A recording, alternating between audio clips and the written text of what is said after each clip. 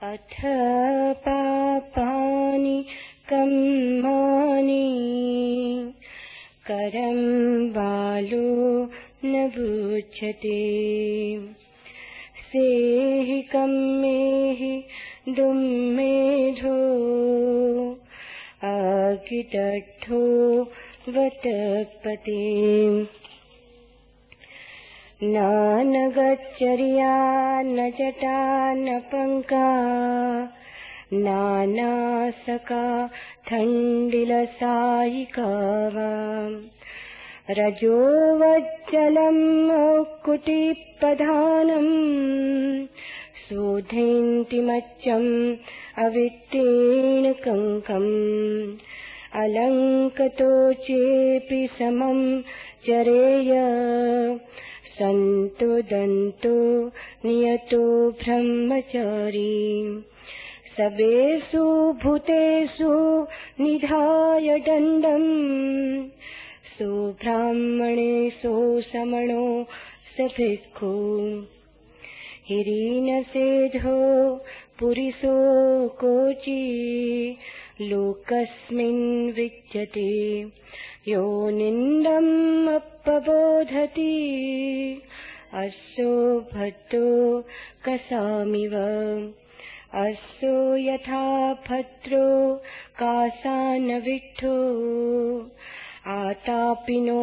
संवेगिनो भवाथ श्रद्धाय शीलेन च वीर्येण च समाधिना धम्म विनिश्चयेन च संपन्न विद्याचरणा प्रतिष्ठा पहस्तथा दुःखमिदम् अनप्पकम्।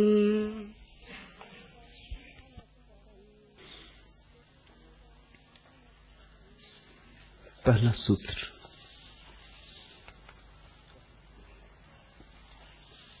अथ पापानि कर्माणि करम बालो न बुध्यति। पाप कर्म करते हुए वह मूढ़जन उसे नहीं बूझता है, लेकिन पीछे वह दुर्बुद्धिजन अपने ही कर्मों के कारण आग से जले हुए की भांति अनुताप करता है।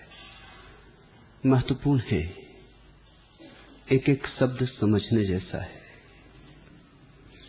सरल सा दिखता है, सरल नहीं है। बुद्धों के वचन सदा ही सरल दिखते हैं, उनकी भीतर की सरलता से आते हैं, इसलिए वचनों में कोई जटिलता नहीं होती। लेकिन जब तुम उन्हें जीवन में उतारने चलोगे तब अड़चन मालूम होगी। बुद्ध वचनों को समझना सरल, जीना कठिन होता है। जीने चलोगे तब पता चलेगा कि उनके सरल से दिखाई पड़ने वाले वचन प्रतिपग हजार कठिनाइयों से गुजरते हैं। कठिनाइयां तुमसे आती, जटिलता तुम्हारी है, मार्ग के पत्थर तुम पैदा करते हो, लेकिन तुम भी क्या करोगे? तुम हो। अगर तुम भी जागे हुए हो तो ऐसे ही बुद्ध वचनों के आकाश में उड़ो, जैसे पक्षी आकाश में उड़ते हैं। पक्षियों के लिए आकाश में उड़ना कैसा सरल है, सीखने की भी जरूरत नहीं पड़ती, स्वभाव से ही लेकर आते। लेकिन आदमी अगर आकाश में उड़ना चाहे तो जटिलता आती, आदमी के कारण आती। ये सारे वचन बड़े सरल हैं। कभी कभी तो तुम्हें ऐसा भी लगेगा, किसी ने पूछा भी था पीछे, कि जब आप वचन पढ़ते हैं तो बहुत सरल लगता है, जब आप समझाते हैं तो और कठिन हो जाता। ऐसा होता होगा। वचन तो सरल लगता है, लेकिन जब मैं समझाता हूं तब मैं तुम्हारी कठिनाइयों को उभार के सामने लाता हूं। वचन से तुम्हारा तो कोई मेल ना हो पाएगा, तुम तो मरोगे तो ही वचन से मिलन होगा, तुम तो मिटोगे। तुम्हारी ये चट्टान तो पिघले बहे तो ही एस धम्मो की तुम्हें प्रतीति होगी। तो जब मैं बोलता हूं तो बुद्ध के वचन पर ही ध्यान नहीं है, क्योंकि वो ध्यान अधूरा होगा। तुम पर भी ध्यान है, बुद्ध के वचन से भी ज्यादा तुम पर ध्यान है। मैंने एक सूफी कहानी सुनी है। एक फकीर के पास एक युवक गया और उस युवक ने कहा कि मैं परमात्मा को खोजना चाहता हूं, बहुत अंधेरे में जी रहा हूं, अब मेरा दिया जला दो। उस फकीर ने कहा कि देख, भीतर का दिया तो जरा समय लेगा, सांझ हो गई है, सूरज ढल गया। वो दीवार के दीवे में रखा हुआ दिया है, आले से उस दिए को उठा ला और पहले उसको जला। वो युवक गया, उसने लाख कोशिश की, दिया जले ही ना। उसने कहा ये भी अजीब सा दिया है, इसमें ऐसा लगता है तेल में पानी मिला है। बाती पानी पी गई है तो धुआं ही धुआं होता है। कभी कभी थोड़ी चिंगारी भी उठती मगर लौ नहीं पकड़ती। तो उस सूफी ने कहा तो तू दिए से पानी को अलग कर, तेल को छांट। बाती में पानी पी गया है, निचोड़, बाती को सुखा, फिर जला। उसने कहा तब तो ये पूरी रात बीत जाएगी इसी गोरख धंधे में। उस सूफी ने कहा छोड़, फिर इधर आ, तेरे भीतर का दिया भी ऐसी ही उलझन में। दिया जलाना तो बड़ा सरल है, लेकिन तेल में पानी मिला है, बाती में जल चढ़ गया है। अब सिर्फ माचिस जला जला के माचिस को खराब करने से कुछ न होगा, सारी स्थिति बदलनी होगी। दिया तो जल सकता है, लेकिन तू अभी चाहे तो तू बाधा है। जब मैं बुद्ध के वचनों पर बोलता हूं तो बुद्ध के वचन पे भी ध्यान है, तुम्हारे दिए पे भी ध्यान है, क्योंकि अंततः तो सिर्फ प्रकाश को जलाने की बातों से कुछ न होगा। यही फर्क है। धम्म पद पर बहुत टीकाएं लिखी गई हैं, जो मैं कह रहा हूं वो बिल्कुल भिन्न है, क्योंकि धम्म पद पर लिखी टीकाओं ने सिर्फ बुद्ध के वचनों को साफ कर दिया। वो वैसे ही साफ है, उनमें कुछ साफ करने को नहीं। उलझन आदमी में है, और मेरे लिए तुम ज्यादा महत्वपूर्ण हो, क्योंकि अंततः तुम्हारे ही दिए की सफाई प्रकाश को जलने में आधार बनेगी। दिया जलाना सदा से आसान रहा है, क्या अड़चन है? मगर अड़चन तुम्हारे भीतर है। इसलिए जब मैं बुद्ध के वचनों को समझाने चलता हूं तो मैं तुम्हें बीच बीच में लेता चलता हूं, क्योंकि जब तुम चलोगे उन वचनों पर तब धम्मपद काम ना आएगा, तुम बीच बीच में आओगे। तुम्हें रोज रोज अपने को रास्ते से हटाना पड़ेगा। न गीता काम आती, न कुरान काम आता। हाँ, उनसे तुम प्रेरणा ले लो, उनसे तुम सुबह की खबर ले लो, उनसे तुम दिया जलाने का स्मरण ले लो। फिर दिया तो तुम्हें ही जलाना है, अपने ही दिए में, अपने ही तेल में ले, पानी में ले तेल में, अपनी ही गीली बाती में।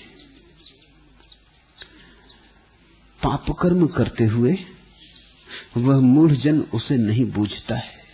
पाप कर्म करते हुए, पाप कर्म कर लेने के बाद तो सभी बुद्धिमान हो जाते। तुम भी हजारों बार बुद्धिमान हो गए हो कर लेने के बाद। करते क्षण में जो जाग जाए वो मुक्त हो जाता है, कर लेने के बाद जो जागता है वो सिर्फ पश्चाताप से भरता है, मुक्त नहीं होता। एक तो पाप, ऊपर पश्चाताप, दुबले और दो असाढ़। ऐसे ही मरे जा रहे थे, पाप मार रहा था, फिर पश्चाताप भी मारता है। पहले तो क्रोध ने मारा, फिर अब क्रोध से किसी तरह छूटे तो पश्चाताप ने पकड़ा कि ये तो बुरा हो गया, ये तो पाप हो गया। पहले तो काम वासना ने छाती तोड़ी, फिर किसी तरह उससे छूट भी न पाए थे कि पश्चाताप आने लगा कि फिर वही भूल कर ली। तुम अगर अपने जीवन को देखोगे तो पाप और पश्चाताप इन दो में बटा हुआ पाओगे। एक कंधे से थक जाते हो, ढोते ढोते बोझ को दूसरे कंधे पर रख लेते हो। पाप एक कंधा है, पश्चाताप दूसरा कंधा है। मेरे देखे, अगर तुम पाप से मुक्त होना चाहते हो तो तुम्हें पश्चाताप से भी मुक्त होना पड़ेगा। ये बात तुम्हें बड़ी कठिन लगेगी, क्योंकि साधारणतः धर्मगुरु तुमसे कहते हैं पश्चाताप से भरो। अगर पाप से मुक्त होना है तो पश्चाताप करो। लेकिन पश्चाताप शब्द का अर्थ ही क्या होता है? पश्चात, जब पाप जा चुका तब। पश्चाताप का अर्थ होता है जब पाप जा चुका तब तुम उत्तप्त होते हो, तब तुम अनुताप से भरते हो। यही सूत्र है पूरा। बुद्ध कहते हैं पाप कर्म करते हुए मूढ़जन उसे नहीं बूझता, लेकिन पीछे अपने ही कर्मों के कारण आग से जले हुए की भांति अनुताप करता है। अनुताप यानी पश्चाताप। पीछे जब आग हाथ को जलाती है, काश तुम तभी देख लो तो हाथ बाहर आ जाए।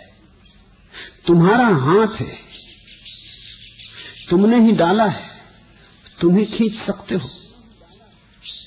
आग को दोष मत देना, क्योंकि आग ने न तो तुम्हें बुलाया, न तुमसे कोई जबरदस्ती की, तुमने बिल्कुल स्वेच्छा से किया है।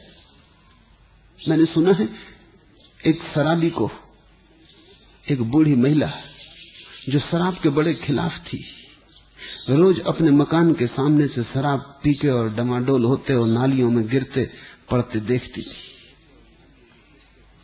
आखिर उससे न रह गया। एक दिन जब वो नाली में पड़ा हुआ गंदगी में लोट पोट रहा था, वो उसके पास गई। उसने पानी के छींटे उसकी आंखों पे मारे और कहा, बेटा, कौन तुम्हें मजबूर कर रहा है इस शराब को पीने के लिए? उसने कहा, मजबूर? हम स्वेच्छा से ही पीते, वॉलंटरीली। कोई मजबूर नहीं कर रहा है। शायद बेहोशी में सच बात निकल गई। होश में होता तो कहता पत्नी मजबूर कर रही। घर जाता हूं दुखी दुख, क्या करूं?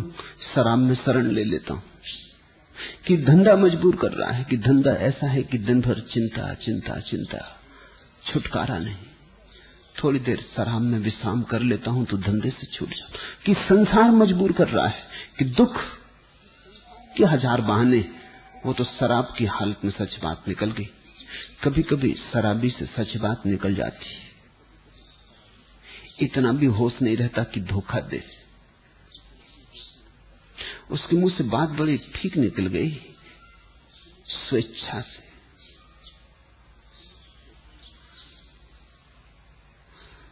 सभी पाप स्वेच्छा से है। अगर पाप के ही क्षण में तुम्हें जाग आ जाए तो कोई भी रोक नहीं रहा है। हाथ बाहर खींच लो, तुमने ही डाला है, तुम ही निकाल लो, तुम्हारा ही हाथ है। बुद्ध का वचन ये कहता है कि यही भूल होती। मूढ़जन, मूढ़ता की यही परिभाषा है कि वो पीछे से बुद्धिमान हो जाती। मूढ़जन हमेशा बाद में बुद्धिमान हो जाते। बुद्धिमानों में और मूढ़ों में इतना ही फर्क है। बुद्धिमान वर्तमान में बुद्धिमान होता है, मूढ़ हमेशा बीत जाने पर। जो कल बीत गया है उसके संबंध में मूढ़ बुद्धिमान हो जाता है आज। बुद्धिमान कल ही हो गया था। जरा सा फासला है, शायद इंच भर का। बुद्धुओं में और बुद्धों में बस इंच भर का फासला है। तुम जो थोड़ी देर बात करोगे, बुद्ध तत्क्षण करते।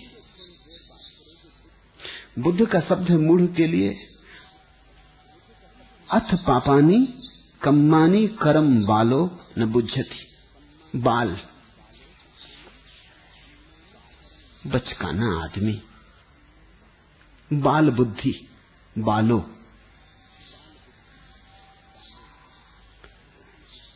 बुद्ध तो मूढ़ भी नहीं कहते, क्योंकि मूढ़ शब्द थोड़ा कठोर है, थोड़ा चोट है उसमें।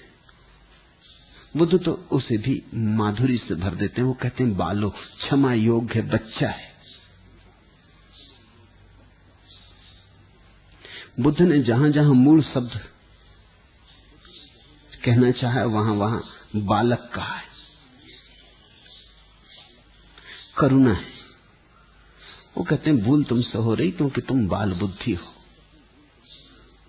और तुम बाल बुद्धि ऐसे हो कि अगर मूढ़ कहें तो शायद तुम उससे और नाराज हो जाओ, शायद तुम हाथ आधा डाले थे और पूरा डाल दो। तुम्हारी मूढ़ता ऐसी है कि अगर मूढ़ कोई कह दे तो तुम और अंधे होके मूढ़ता करने लगोगे। बुद्ध कहते हैं बाल बुद्धि, अबोध, होश नहीं, जागृत नहीं। बच्चे का तुम एक गुण समझ लो, छोटे बच्चे को दिन और रात में फर्क नहीं होता, सपने और जागरण में फर्क नहीं होता। कई बार छोटे बच्चे सुबह उठाते हैं और रोने लगते। वो एक सपना देख रहे थे जिसमें अच्छे अच्छे खिलौने उनके पास थे, वो सब छिन गए। वो रोते हैं कि हमारे खिलौने कहां। मां समझाती है कि वो सपना था, लेकिन मां समझ नहीं पा रही कि सपने के लिए कहीं कोई रोता है, लेकिन बच्चे को अभी सपने और सत्य में सीमा रेखा नहीं है। अभी सपना और सत्य मिला जुला है, अभी दोनों एक दूसरे में गड्ढमड हैं, अभी विभाजन नहीं हुआ। बाल बुद्धि व्यक्ति सपने में और सत्य में विभाजन नहीं कर पाता। उसके लिए जागरण चाहिए, होश चाहिए, तभी तुम समझ पाओगे क्या सच है क्या झूठ है। बुद्धिमान आदमी वही है जो कर्म करते हुए जागृत है, जो कर रहा है उसे परिपूर्ण जागरण से कर रहा है। इसलिए बुद्धिमान आदमी कभी पश्चाताप नहीं करता, पश्चाताप कर नहीं सकता, क्योंकि जो किया था जाग कर किया था, करना चाहा था तो किया था, इसलिए पाप पश्चाताप का कोई कारण नहीं। ना करना चाहा था तो नहीं किया था, इसलिए पश्चाताप का कोई कारण नहीं। पश्चाताप मूढ़ता का हिस्सा है। मेरे पास लोग आते हैं, वो कहते हैं क्रोध कर लेते हैं फिर बहुत पछताते हैं, अब क्या करें। मैं उनसे कहता हूं पहले तुम पश्चाताप छोड़ो। क्रोध तो तुमसे छूटता नहीं, कम से कम पश्चाताप छोड़ो। वो कहते हैं पश्चाताप छोड़ने से क्या होगा, पछताते पछताते भी क्रोध हो रहा है। अगर पश्चाताप छोड़ दिया तो फिर तो हम बिल्कुल क्रोध में पड़ जाएंगे। मैं उनसे कहता हूं तुम थोड़ा प्रयोग तो करो। अगर तुमने पश्चाताप छोड़ दिया तो पश्चाताप से जो ऊर्जा बचेगी वही तुम्हारा जागरण बनेगी।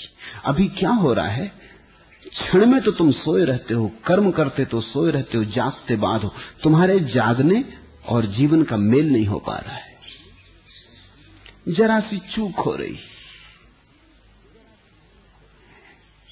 जब कृत्य करते हो तब सोए रहते हो, जब जागते हो तब कृत्य जा चुका होता है। उसको तुम पश्चाताप कहते हो। तुम पश्चाताप छोड़ो। क्रोध हो गया, कोई फिक्र नहीं। अब ये मत कहो कि अब ना करेंगे, ये तो तुम बहुत बार कह चुके हो। ये झूठ बंद करो। इस झूठ ने तुम्हारे आत्मसम्मान को ही नष्ट कर दिया है। तुम खुद ही जानते हो कि हम झूठ बोल रहे हैं, कितनी दफा बोल चुके हो। अब तुम किससे कह रहे हो, किसको धोखा दे रहे हो कि अब ना करेंगे। ये तुमने कल भी कहा था, परसों भी कहा था। एक युवती ने 2 दिन पहले आके मुझे कहा कि एक युवक से मैं प्रेम में पड़ गई हूं, लेकिन मुझे संदेह होता है। युवक ने मुझे कहा कि मैं तेरे लिए ही प्रतीक्षा करता था, जन्म जन्म तेरी ही बाट जो ही, अब तुझसे मिलना हो गया। मगर उस युवक के व्यवहार और ढंग से मुझे संदेह होता है। मैं क्या करूं। मैंने उससे कहा कि तू कम से कम 10वीं स्त्री है जिसने मुझसे ये खबर दी उस युवक के बाबत।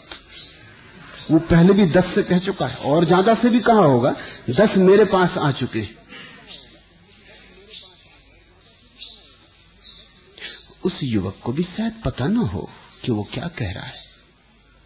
न हमें पता है हम क्या कह रहे हैं, न हमें पता है हम क्या कर रहे हैं। हम किए चले जाते हैं, हम कहे चले जाते हैं। एक अंधी दौड़ है। तुमने कितनी बार कहा क्रोध न करेंगे।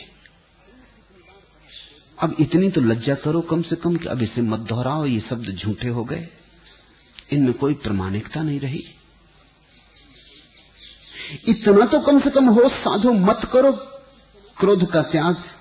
कम से कम ये झूठा पश्चाताप तो छोड़ो। लेकिन पश्चाताप करके तुम अपनी प्रतिमा को सजा संवार लेते हो। तुम कहते हो आदमी मैं भला हूं, हो गया क्रोध, कोई बात नहीं, देखो कितना पछता रहा हूं। साधु संतों के पास जाके कसमें खाते हो, व्रत नियम ले लेते हो कि अब कभी क्रोध ना करेंगे, ब्रह्मचर्य की कसम खा लेते हो। कितनी बार तुमने कसम खाई, थोड़ा सोचो तो। एक वृद्ध और बड़े महत्वपूर्ण व्यक्ति ने और बड़े कीमती व्यक्ति ने मुझसे कहा, उनके घर में मेहमान था, कि मैंने अपने जीवन में, वो आचार्य तुलसी के अनुयायी है, तेरापंथी जैन, और आचार्य तुलसी का यही धंधा है, लोगों को अणुव्रत, नियम लो, कसम खाओ, छोड़ो। तो मैंने उनसे पूछा कि तुमने क्या छोड़ा, तुम उनके खास अनुयायी हो, उनका बाप से क्या छिपाना। 4 दफे ब्रह्मचर्य का त्याग कर चुका हूं, 4 दफे ब्रह्मचर्य का व्रत ले चुका हूं। 4 दफा ब्रह्मचर्य का व्रत तो एक दफा काफी है, फिर दोबारा क्या लेने की जरूरत पड़ी। फिर मैंने कहा 5वीं दफे क्यों ना लिया। वो कहने लगे थक गया, 4 दफा लेके बार बार टूट गया, तो इतनी बात तो समझ में आ गई कि ये अपने से न होगा, इसलिए 5वीं दफे नहीं लिया। 4 दफे ब्रह्मचर्य के व्रत का कुल इतना परिणाम हुआ कि यह आदमी आत्मग्लानि से भर गया। अब इसको अपने पे भरोसा न रहा कि मैं व्रत पूरा कर सकता हूं। यह आदमी पुण्यात्मा तो न बना, इसने पाप की शक्ति को स्वीकार कर लिया। ये तो घात हो गया। इसलिए मैं व्रतों के विरोध में हूं। मैं कहता हूं व्रत भूल के मत लेना। अगर समझ आ गई हो तो बिना व्रत के समझ को ही उपयोग में लाना। अगर समझ न आई हो तो व्रत क्या करेगा। आज व्रत ले लोगे जोश खरोश में, कल जब फिर पुरानी धारा पकड़ेगी तो व्रत टूटेगा। तो या तो फिर तुम छिपाओगे लोगों से कि व्रत टूटा नहीं, चल रहा है। कम से कम ये बूढ़ा आदमी ईमानदार था, इसने कहा कि मैं 4 दफे ले चुका, 5वीं दफे नहीं लिया क्योंकि समझ गया कि ये अपने से नहीं हो सकता, असंभव है। जरा सोचो, जब तुम्हें ऐसा लगता है कि असंभव है, तुम कितने पतित हो गए, तुम अपनी आंखों में गिर गए, तुमने आत्म गौरव खो दिया। इसलिए तथाकथित धार्मिक गुरु तुम्हारी आत्मा को नष्ट करते, निर्माण नहीं करते, और तुम्हारे व्रत और नियम तुम्हें मारते, तुम्हें जगाते नहीं। अगर तुमने जबरदस्ती की तो तुम पाखंडी हो जाओगे, भीतर भीतर रस चलता रहेगा, बाहर बाहर व्रत। अगर तुमने जबरदस्ती ना की तो व्रत टूटेगा, आत्मग्लानि से भर जाओगे, अपराध पैदा होगा। मैं तुमसे कहता हूं पश्चाताप मत करना। क्रोध हो जाए तो अब इतना ही ख्याल रखना, इस बार हुआ, अगली बार जब होगा तो होश से करेंगे। मैं तुमसे नहीं कहता कि अगली बार मत करना, मैं तुमसे कहता हूं होश से करना। यही बुद्ध कह रहे हैं। वो कहते हैं जब तुम कर्म करो तब होश से करना, पहले झकझोर के जगा लेना अपने को। जब क्रोध की घड़ी आए तो बड़ी महत्वपूर्ण घड़ी आ रही है, मूर्छा का क्षण आ रहा है, तुम झकझोर के जगा लेना अपने को। घर में आग लगने की घड़ी आ रही है, जहर पीने का वक्त आ रहा है, झकझोर के जगा लेना अपने को। होश पूर्वक क्रोध करना। अगर कसम ही खानी है तो इसकी खाना की होश पूर्वक क्रोध करेंगे और तुम चकित हो जाओगे। अगर होश रखा तो क्रोध ना होगा, अगर क्रोध होगा तो होश ना रख सकोगे।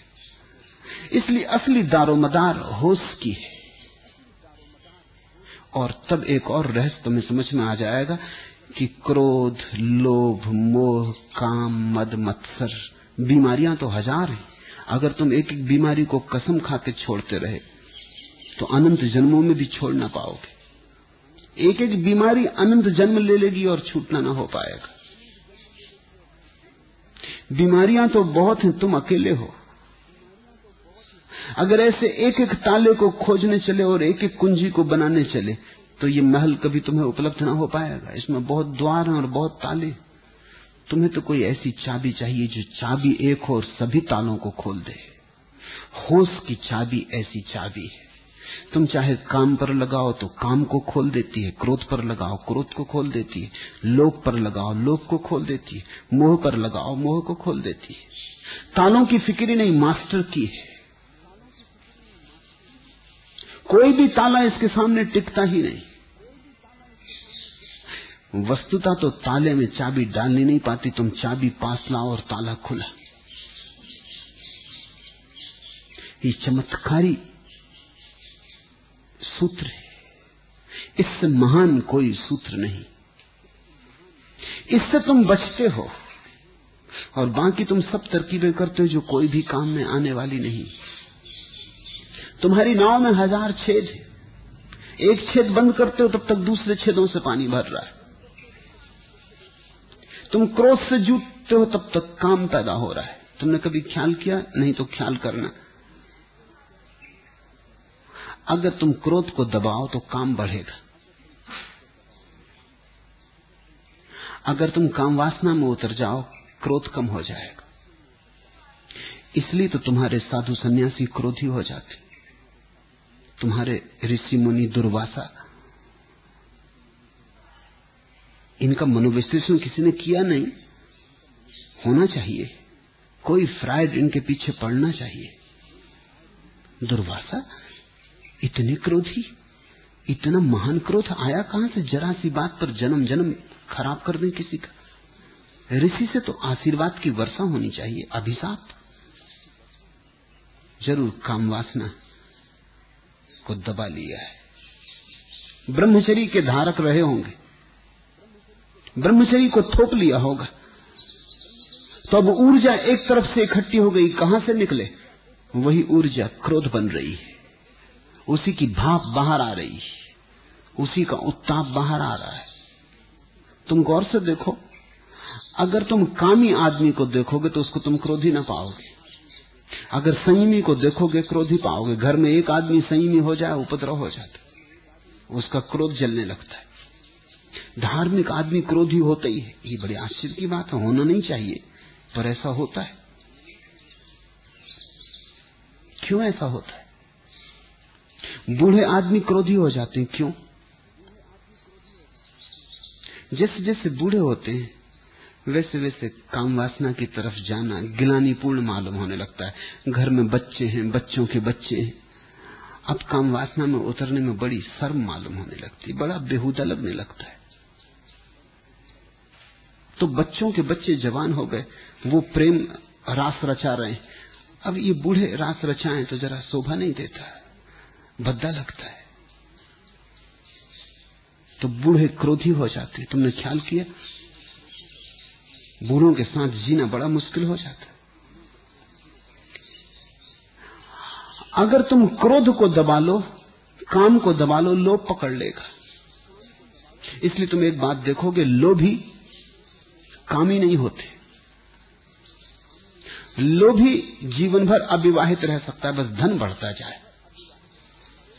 कंजूस को विवाह महंगा ही मालूम पड़ता है। कंजूस सदा विवाह के विपरीत है। स्त्री को लाना एक खर्च है, उपद्रव है। कंजूस विवाह से बचता है, और अगर विवाह कर भी लेता है किसी परिस्थिति बस, तो पत्नी से बचता रहता है। मैं एक मित्र घर में बहुत दिन तक रहा, उन्हें मैंने कभी अपनी पत्नी के पास बैठा भी नहीं देखा, बात भी करते नहीं देखा। और ऐसा भी मैंने निरीक्षण किया कि वो पत्नी से छिटक के भागती, अपने बच्चों की तरफ भी ठीक से देखते नहीं, कभी बात नहीं करते। मैंने उनसे पूछा कि मामला क्या है, तुम सदा भागे भागे रहते। उन्होंने कहा कि अगर जरी पत्नी के पास बैठे नहीं कि फलाना हार देखाई है बाजार में कि साड़ी देखाई, जरा हाथ दो उसके हाथ में कि बस जेब में गया और कहीं जाते ही नहीं। बच्चों से जरा मुस्कुरा के बोलो, उनका हाथ जेब में गया। नौकर की तरफ जरा देख लो, वो कहता तनख्वाह बढ़ा दो। ये कंजूस आदमी है, इसने सब तरफ से सुरक्षा कर ली, मुस्कुरा के भी नहीं देखता, क्योंकि हर मुस्कुराहट की कीमत चुकानी पड़ती। ये पत्नी से बात नहीं करता, क्योंकि बात अंततः जेवर पे पहुंच ही जाएगी। कहां कितनी देर तक यहां वहां जाओगे। स्त्रियों का कोई रस ही नहीं और किसी बात में, न वियतनाम में, न कोरिया में, न इजराइल में, उन्हें कुछ लेना देना नहीं। तुम बात शुरू करो, वो तुम्हें कहीं ना कहीं से गहनों पर, साड़ियों पर, वस्त्रों पर ले आएंगी। इसलिए बात ही शुरू करना महंगा है। कंजूस काम से बचता है, कंजूस क्रोध से भी बचता है, क्योंकि क्रोध भी महंगा पड़ता है। झगड़ा झांसा, अदालत, कौन झंझट करे। कंजूस बड़ी विनम्रता जाहिर करता है, झगड़ा झांसा महंगा हो सकता है, इसलिए कंजूस वो भी नहीं करता। पर तुम ख्याल करना, उसका सारी ऊर्जा लोभ में बहने लगती, उसका काम क्रोध सब लोभ बन जाता है। एक तरफ से दबाओगे, दूसरी तरफ से निकलेगा। ये झरना बहना चाहिए। होश इस सारी ऊर्जा को संभाल लेता है। ऐसा समझो कि बेहोशी में झरने नीचे की तरफ बहते हैं, होश में ऊपर की तरफ बहने लगते हैं। काम भी नीचे ले जाता है, क्रोध भी नीचे ले जाता है, लोभ भी नीचे ले जाता है। तुम काम की सीढ़ी से नीचे गए, क्या फर्क पड़ता है कि लोभ की सीढ़ी से नीचे गए, क्या फर्क पड़ता है। तुम क्रोध की सीढ़ी से नीचे गए, क्या फर्क पड़ता है। सीढ़ियां अलग अलग हो, नीचे जाना तो हो ही रहा है। ऊपर ले जाता है होश।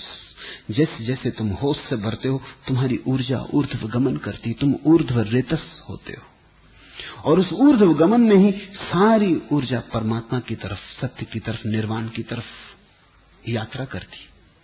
उस यात्रा के बाद ही तुम पाते हो, न क्रोध पकड़ता, न लोभ पकड़ता, न मोह पकड़ता, न काम पकड़ता। नहीं कि तुमने त्यागा। अब तुम इतनी बड़ी यात्रा पे जा रहे हो, उन क्षुद्रताओं में जाए कौन। अब तुम्हारे जीवन में इतने हीरे बरस रहे हैं, कंकड़ पत्थर कौन बीने। अब ऐसे फूल खिले, ऐसे कमल खिले हैं कि घास पात को कौन इकट्ठा करे। पाप कर्म करते हुए वह मूढ़जन उसे नहीं बूझता। बूझना शब्द भी बड़ा सोचने जैसा है। बालो न बुझती। बूझने का अर्थ सोचना नहीं, क्योंकि सोचना तो हमेशा जो बीत गई बात उसका होता है। सोच तो हमेशा पीछे होता है। बुझने का अर्थ है निरीक्षण, बुझने का अर्थ है अवलोकन। तुम जिसे सोच विचार कहते हो वो तो ऐसा है, जब फूल खिला तब तो देखा ना, जब वो मुरझा गया और गिर गया तब तुम देखने आए। जब वसंत था तब तो आंख ना खोली, जब पतझड़ आ गया तब तुमने बड़ी बुद्धिमानी दिखाई, आंख खोल के सोचने लगे वसंत क्या है। बूझने का अर्थ है जो है उसका अवलोकन, जो है उसके प्रति साक्षी भाव। इसलिए मैं कहता हूं, मेरी बातों को सोचो मत, बूझो।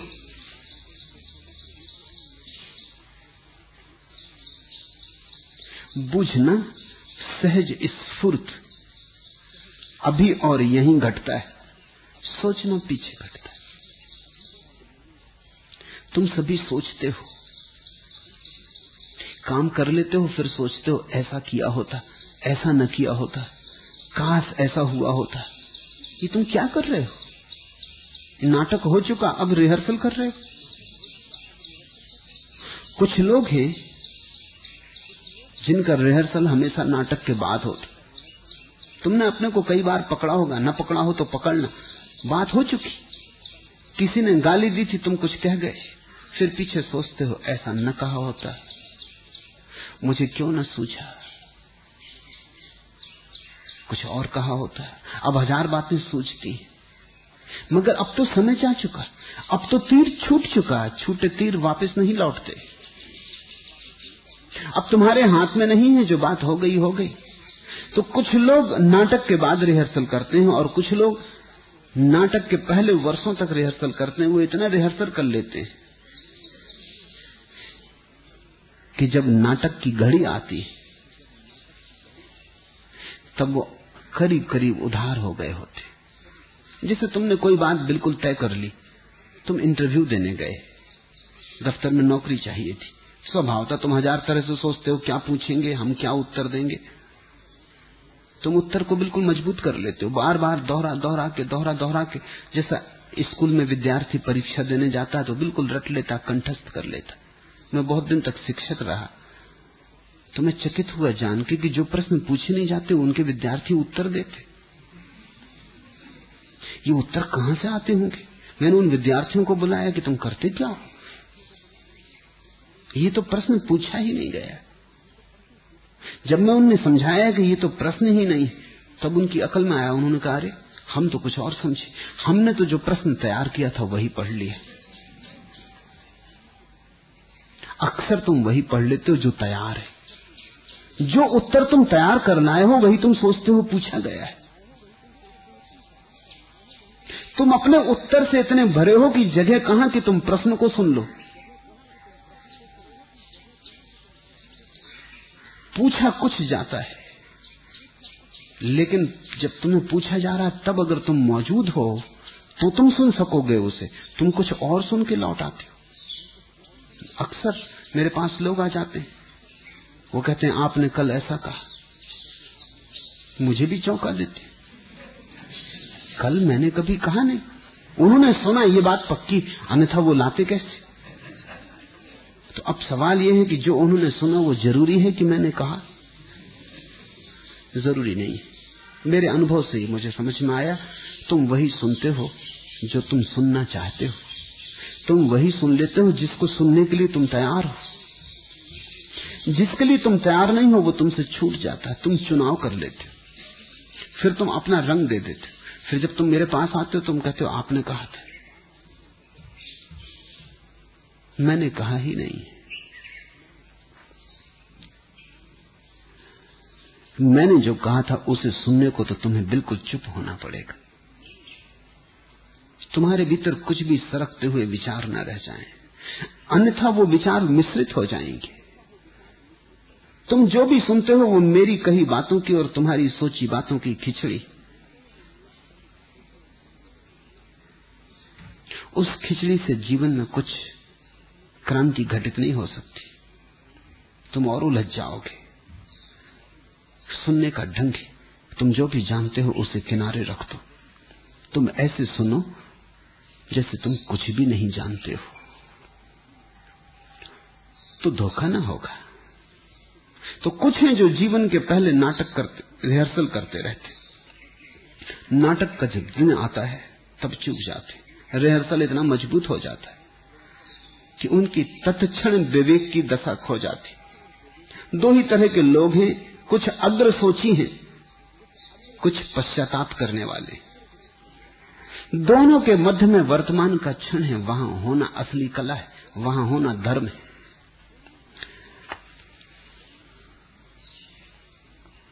पाप कर्म करते हुए वह मूर्जन उसे नहीं बूझता है। हम वहां हैं जहां से हमको भी कुछ हमारी खबर नहीं आती। और जब तुम अपने कर्म के प्रति ही जागरूक नहीं तो तुम कर्ता के प्रति कैसे जागरूक होगे? कर्ता तो बहुत गहरे में, कर्म तो बहुत बाहर है, साफ है। कर्ता तो बहुत अंधेरे में छिपा है। अगर कर्म के प्रति जागे नहीं तो कर्ता के प्रति कैसे जागोगे? और अगर कर्ता के प्रति न जागे तो साक्षी के प्रति कैसे जागोगे? साक्षी तो बहुत दूर है फिर तुमसे। हम वहां हैं जहां से हमको भी कुछ हमारी खबर नहीं आती। उस साक्षी से तुम कितने दूर पड़ गए हो, हजारों हजारों मीलों का फासला हो गया। लौटो घर की तरफ, चलो अंतर यात्रा पर।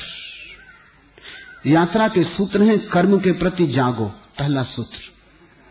जब कर्म के प्रति होश सध जाए तो फिर जागो कर्ता के प्रति। होश के दिए को जरा भीतर मोड़ो। जब कर्ता के प्रति दिया साफ साफ रोशनी देने लगे तो अब उसके प्रति जागो जो जागा हुआ है, साक्षी के प्रति। अब जागरण के प्रति जागो, अब चैतन्य के प्रति जागो, वही तुम्हें परमात्मा तक ले चलेगा। ऐसा समझो, साधारण आदमी सोया हुआ है, साधक संसार के प्रति जागता है, कर्म के प्रति जागता है।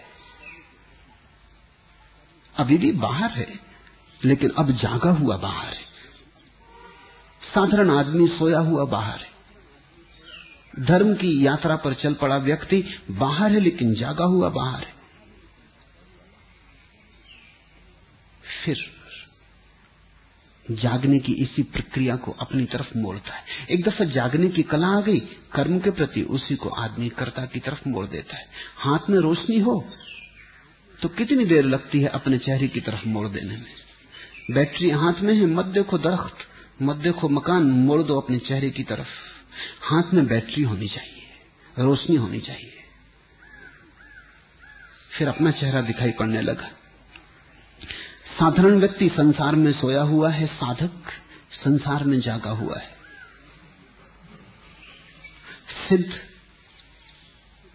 भीतर की तरफ मुड़ गया, अंतर्मुखी हो गया, अपने प्रति जागा हुआ है। अब बाहर नहीं है, अब भीतर है और जागा हुआ है। और महासिद्ध, जिसको बुद्ध ने महापरिनिर्वाण कहा है, वो जागने के प्रति भी जाग गया। अब न बाहर है न भीतर, बाहर भीतर का फासला भी गया।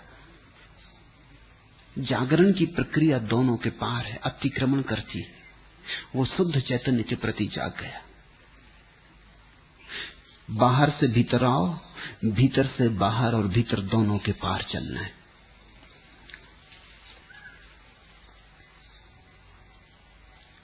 लेकिन हम जरा सी देर बाद जागते।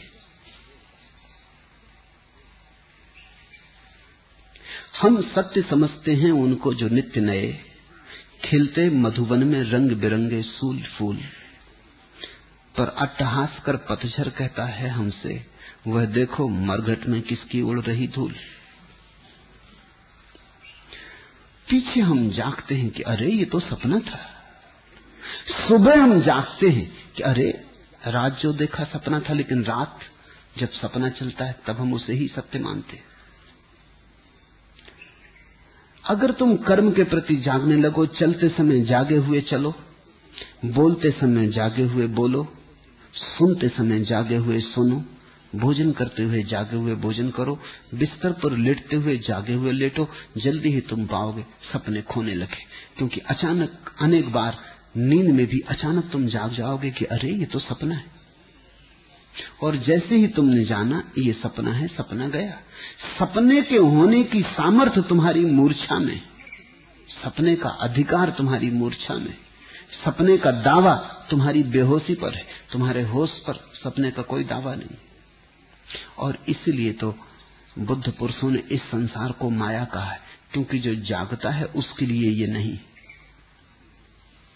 इसका ये मतलब मत समझ लेना कि बुद्ध पुरुष दीवाल में से निकलता है, क्योंकि जब दीवाल है ही नहीं तो निकलने की दिक्कत क्या।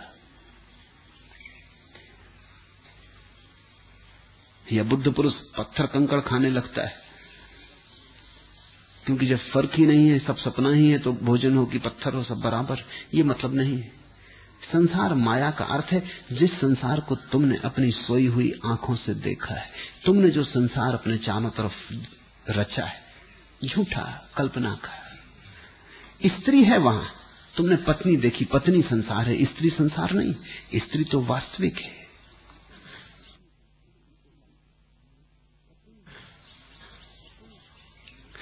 पत्नी, पति, मेरा तेरा, मित्र शत्रु, ये संसार है। बाहर तो लोग खाली पर्दे की तरह हैं, फिल्म तुम अपनी चलाते हो। वहां एक स्त्री है, तुम कहते हो मेरी पत्नी है। वहां एक पुरुष है, तुम कहते हो मेरा पति है। ये जो मेरा पति है, ये तुम्हारा प्रक्षेपण है। ये फिल्म तुमने चलाई।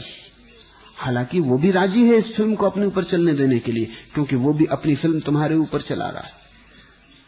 पारस्परिक सौजन्यता है।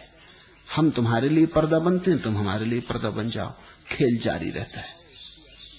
आओ अच्छी अच्छी खेलें।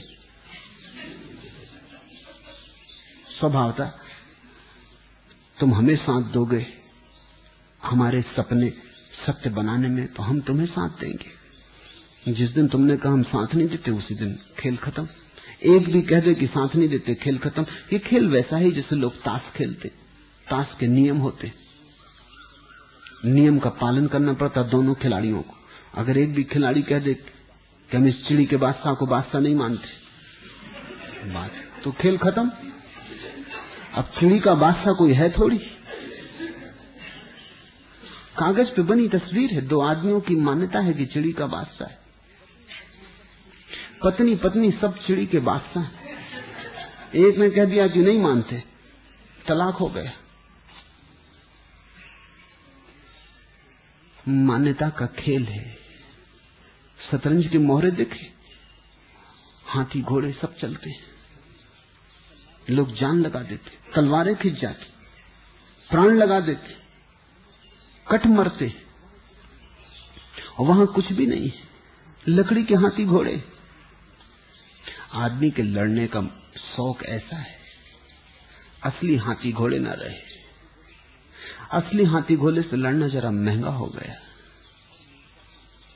और मूर्खतापूर्ण हो गया, तो उसने कल्पना के हाथी घोड़े ईजाद कर लिए। तुम चकित हो गए।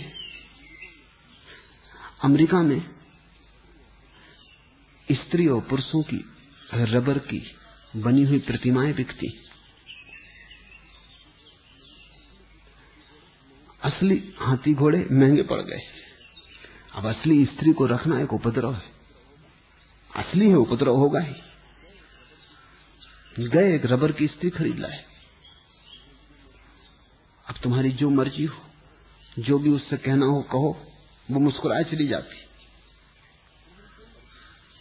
तुम्हारी जो मर्जी हो, ठुकराओ, सिर पर रखो, राजरानी बनाओ, कि उठा के बाहर सड़क पर फेंकाओ, वो हर हालत में मुस्कुराए चली जाती। वो सिर्फ रबर की स्त्री। आदमी उस पे भी सपने जोड़ लेता है। तुमने ऐसे लोग देखे होंगे, तुमने अपने भीतर भी ऐसे आदमी को पाया होगा जो तस्वीरें इकट्ठी कर लेता है। कागज पे खिंचे रंग की रेखाएं, सुंदर स्त्रियों की तस्वीरें लोग इकट्ठी करते रहते। माया का अर्थ है तुम्हारी तस्वीरों का जाल। वहां सच कुछ भी नहीं है, और अगर सच है तो तुमने उसका पर्दे की तरह उपयोग किया है।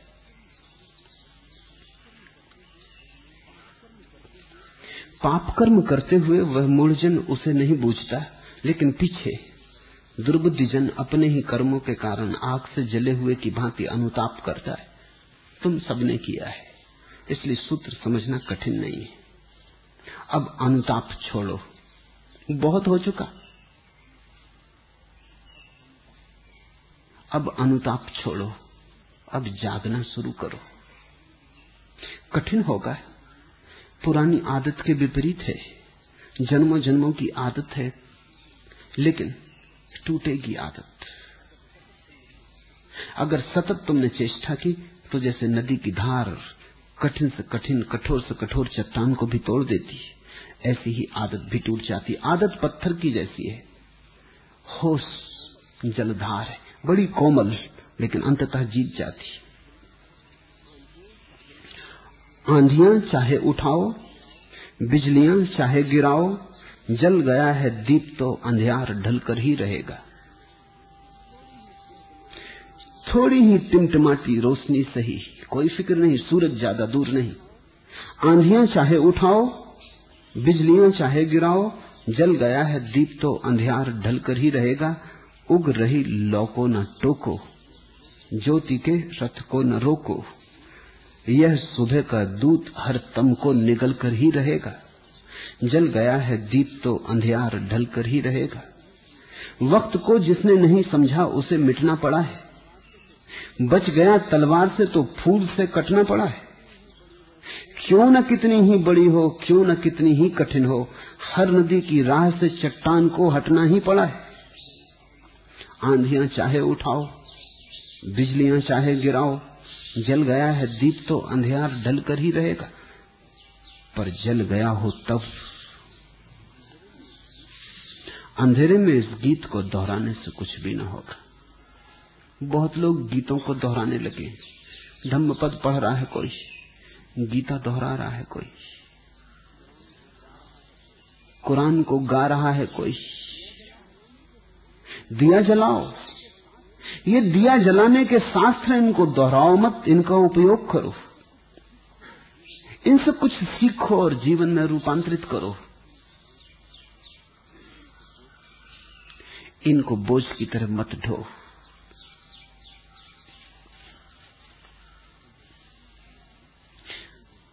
और ये सब चोटें जो जीवन में पड़ती हैं शुभ हैं, न पड़े तो तुम जागोगे कैसे?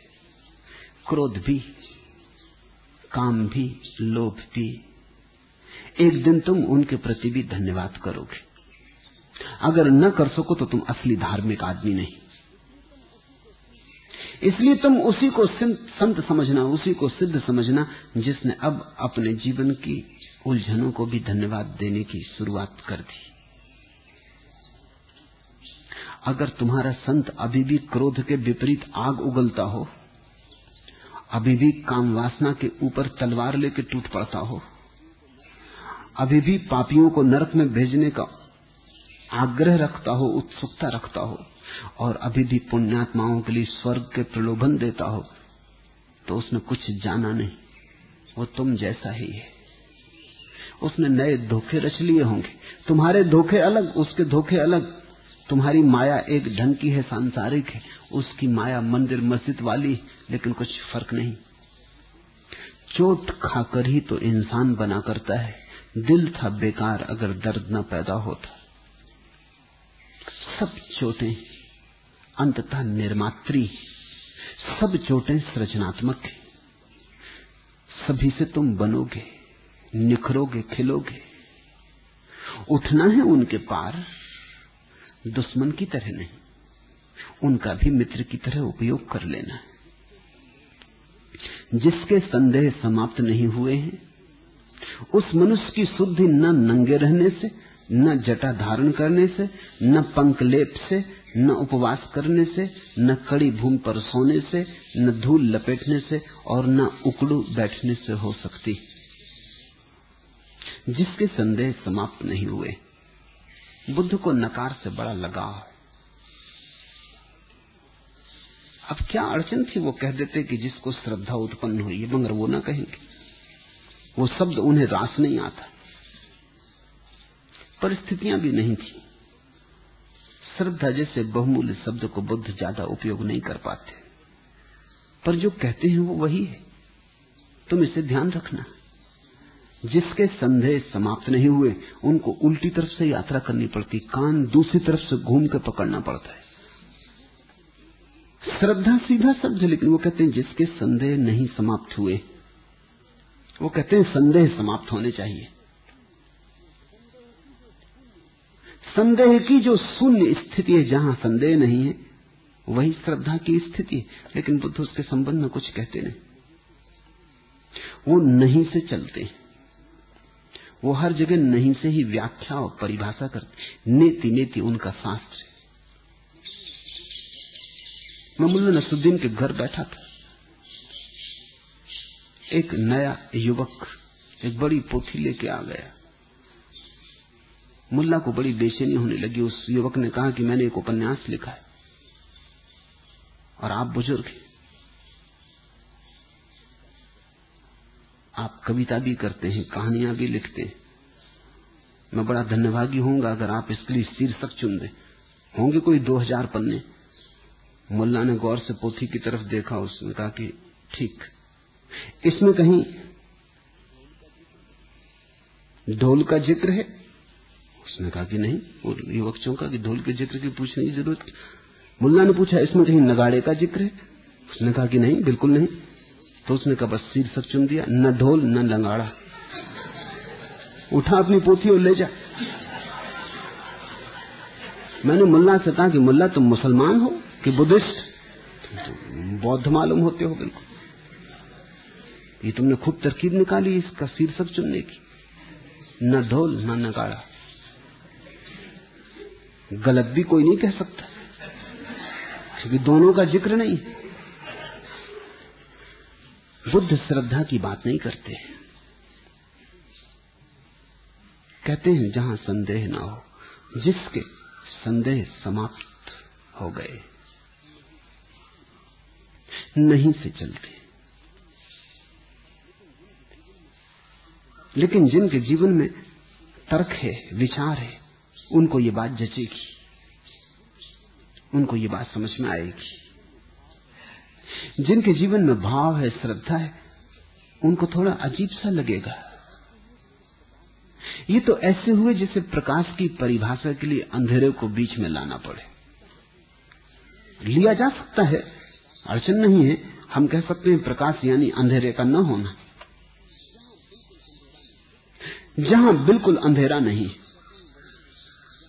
बुद्ध कहते हैं वही जहां बिल्कुल अंधेरा नहीं, मगर वो प्रकाश शब्द को नहीं लेते।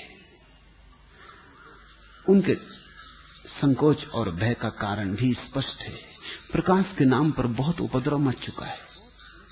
श्रद्धा के नाम पर बहुत अंधश्रद्धा फैल चुकी है। श्रद्धा के नाम पर श्रद्धा तो दूर, सिर्फ अंधविश्वासों के जाल इकट्ठे हो गए। इसलिए बुद्ध को मजबूरी में कहना पड़ा, जिसके संदेह समाप्त नहीं हुए उस मनुष्य की शुद्धि असंभव।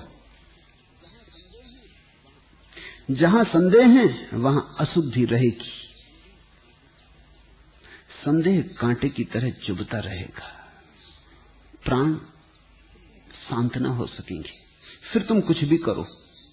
तो बुद्ध ने वो सारी बातें गिना दी हैं जो तथाकथित तपस्वी करते रहे। नंगे रहने से कुछ भी ना होगा, जटा जूट धारण करने से कुछ भी ना होगा, धूल लपेट लेने से, राख लपेट लेने से कुछ भी ना होगा, उपवास करने से कुछ भी ना होगा, कड़ी भूमि पर सोने से कुछ भी ना होगा, उकड़ू बैठने से कुछ भी ना होगा। क्योंकि महावीर को उकड़ू बैठे बैठे समाधि उपलब्ध हो गई थी, तो कई नासमझ उकड़ू बैठे थे। चलो महावीर को उकड़ू बैठने से समाधि उपलब्ध हुई, उनको भी हो जाएगी, अभी भी बैठे।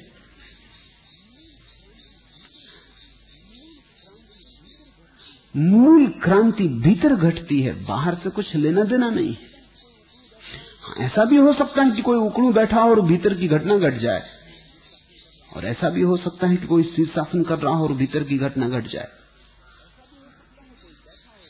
ऐसा भी हो सकता है कोई बैठा हो, कोई चल रहा हो और भीतर की घटना घट जाए। ये तो बाहर के संयोगिक बातें हैं, इनका कोई मूल्य नहीं है। बुद्ध बट वृक्ष के नीचे बैठे थे, घटना घट गई, तब से बौद्ध बट वृक्षों के नीचे बैठ रहे हैं कि शायद वृक्ष से क्या लेना देना है। लोगों ने तीर्थ बना लिए हैं उन स्थानों पर जहां किसी को घटना घट गई थी, वो वहां जा जाके बैठते हैं कि शायद। असली बात देखो, भीतर की तरफ देखो, तो बुद्ध का इशारा यह है कि संदेह समाप्त हो गए हो, भीतर से संदेह का उपद्रव मिट गया हो। अगर भीतर थोड़ा भी संदेह है तो तुम जो कुछ भी करोगे वो अधूरा अधूरा होगा। नग्न रहोगे तो अधूरी नग्नता होगी, भीतर तो संदेह बना ही रहेगा, पता नहीं। उपवास करोगे तो अधूरा उपवास होगा, भीतर तो कोई कहता ही रहेगा क्यों भूखे मर रहे हो, कहीं भूखे मरने से कुछ होता। धूल लपेटोगे, लपेटते रहना, लेकिन हाथ अधूरे ही रहेंगे। पूजा करना, प्रार्थना करना, लेकिन सब अधूरा रहेगा। पूरा चाहिए। जब हृदय पूरा का पूरा किसी कृत्य में लीन हो जाता है, वही प्रार्थना आविर्भूत हो जाती। तो बुद्ध कह रहे हैं, जब तक तुम सर्वांगीण समग्रता से संदेह शून्य हुए कुछ न करोगे, कुछ भी न होगा। बढ़ाओ कल्पना के जाल, तब भी स्वप्न बाकी है। लगाओ तर्क के सोपान, तब भी प्रश्न बाकी है। तुम कितनी ही सीढ़ियां लगाओ तर्क की, इससे कुछ हल न होगा। प्रश्न थोड़े पीछे ढकलते जाएंगे, बस फिर खड़े हो जाएंगे। उत्तर चाहिए। तर्क की सीढ़ियों से क्या होगा? अनुमान करने से कुछ भी ना होगा। ईश्वर अनुमान नहीं, तर्क ज्यादा से ज्यादा अनुमान है, ईश्वर अनुभव है। तुम अंधेरे में बैठे बैठे अनुमान लगा रहे हो, सोच विचार कर रहे हो, बड़ी चिंतना चला रहे हो, मगर तुम्हारी चिंतना से क्या होगा? तुम्हारे विचार से जल तो न मिलेगा, प्यास तो न बुझेगी। तुम कितने ही भवन बनाओ विचार के, सरोवर का कितना ही चिंतन करो, अनुमान करो, वर्षा न होगी। भूखे हो, भूखे रहोगे। सोचो खूब, 56 भोगों के संबंध में सोचो, थाल सजाओ कल्पना के, बढ़ाओ कल्पना के जाल, तब भी स्वप्न बाकी है। लगाओ तर्क के सोपान, तब भी प्रश्न बाकी, कुछ हल न होगा। अनुभव सुलझाता है, और अनुभव तभी हो सकता है जब भीतर के संदेह तुम हटा के रख दो। संदेह अनुभव नहीं होने देता है। इसलिए तो इतने लोग मंदिरों, मस्जिदों में, गुरुद्वारों में प्रार्थना कर रहे हैं, और सब प्रार्थना न मालूम कहां खो जाती। उस प्रार्थना से कहीं कोई जीवन की दीप्ति पैदा नहीं होती। उस प्रार्थना से कहीं ऐसा नहीं लगता कि प्राण निखरे, उज्जवल हुए।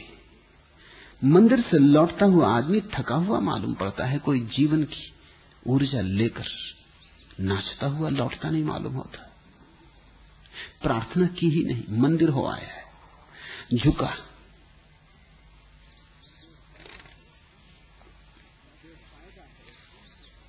बेफायदा है सिजदा गुजारी सुबह और शाम, जब दिल ही झुक सका न सरे बंदगी के साथ।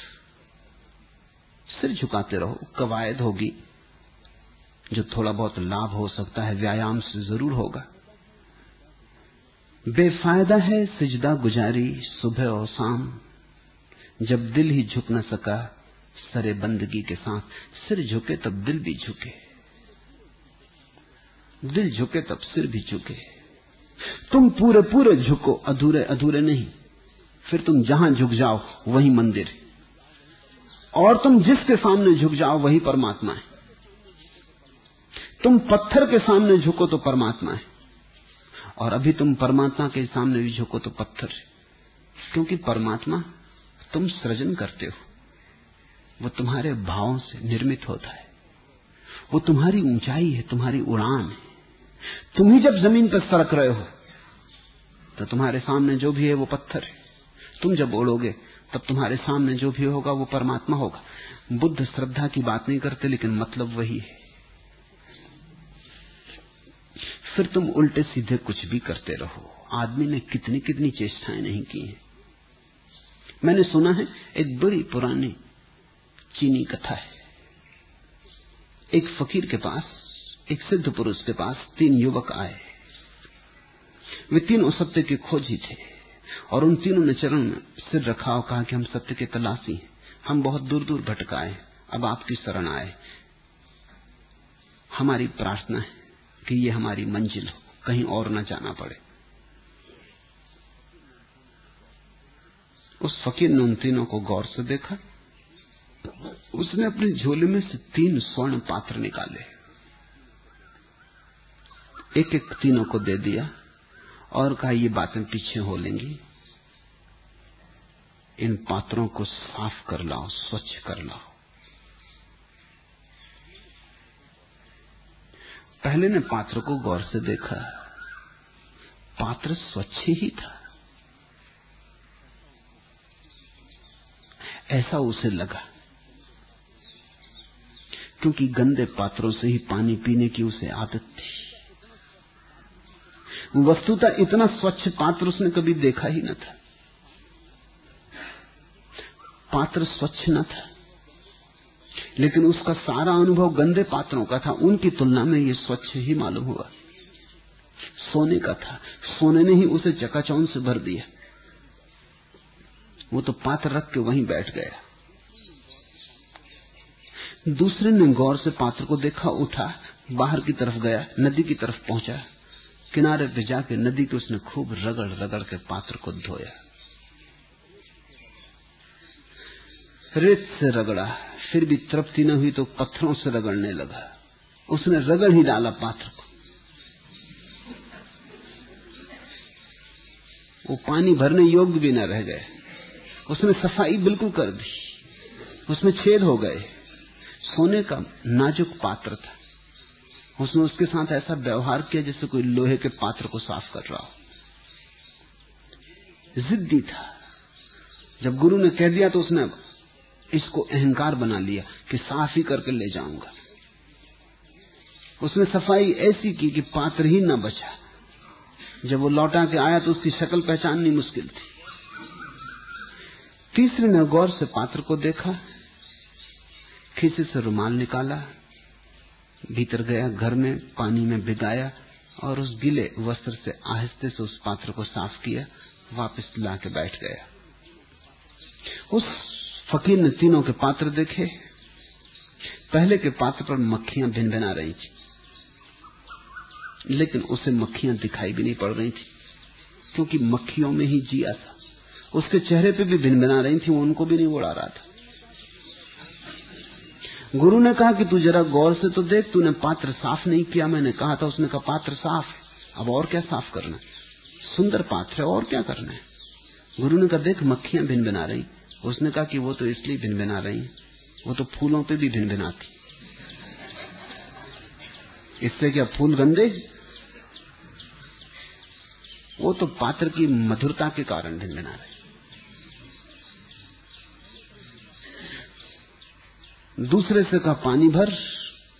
पहले का पात्र तो पानी भरने योग्य ही न था, गंदा था। दूसरा ने पानी भरा, लेकिन पानी बह गया। उसने सफाई जरूरत से ज्यादा कर दी थी, पात्र ही नष्ट कर लाया था।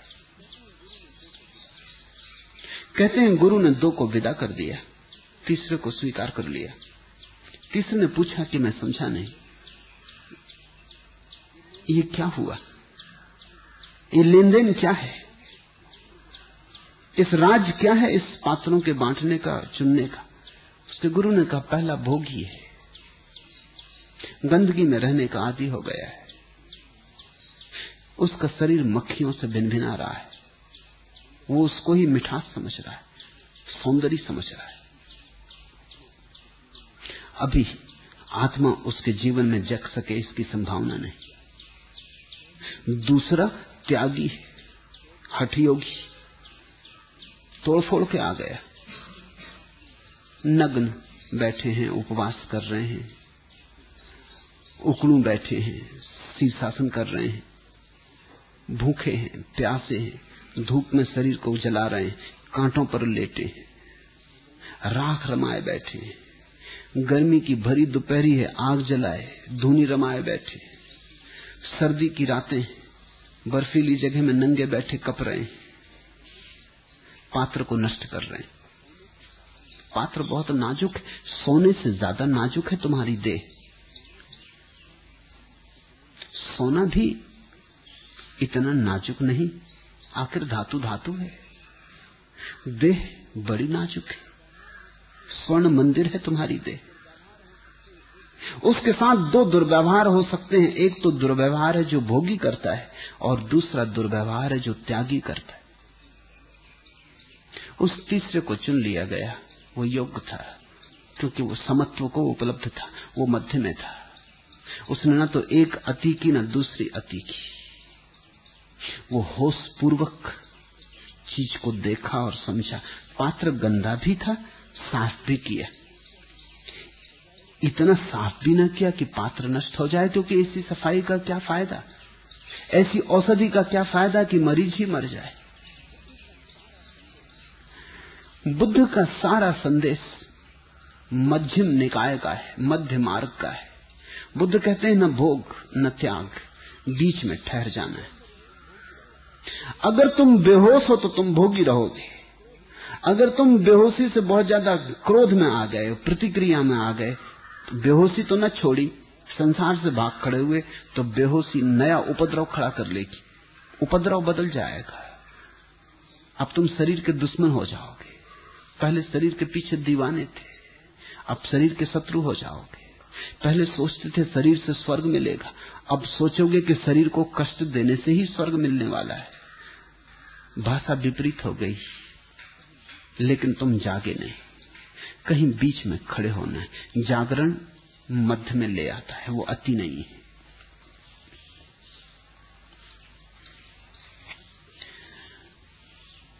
त्यागी तो ऐसा आदमी है जो विनाश को आतुर हो गया है, नाराज है, भोग से न पाया इसलिए नाराज है। ये तो नहीं समझ रहा कि मेरी भूल थी, ये समझ रहा है कि भोग की भूल थी। ये तो न समझा कि मैं शरीर के साथ जरूरत से ज्यादा जुड़ा था, शरीर का ही दुश्मन हो गया। छोटे बच्चों जैसा व्यवहार कर रहा है। दरवाजे से टकरा जाता है बच्चा तो दरवाजे को मारता है। बाल बुद्धि है, बालो मूड है, सोचता है दरवाजे का कोई कसूर है।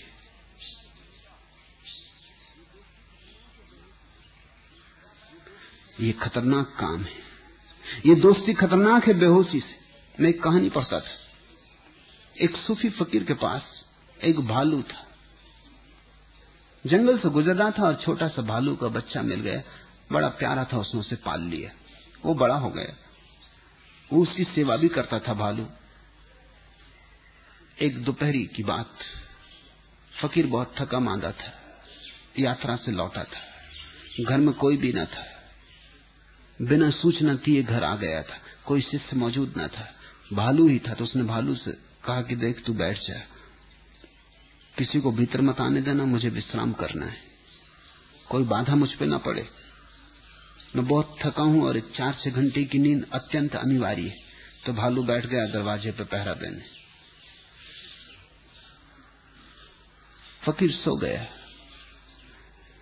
एक मक्खी बार बार आके उसकी नाक पे बैठने लगी। उस भालू ने अपना पंजा उठा के कई दफा उस मक्खी को उड़ाया।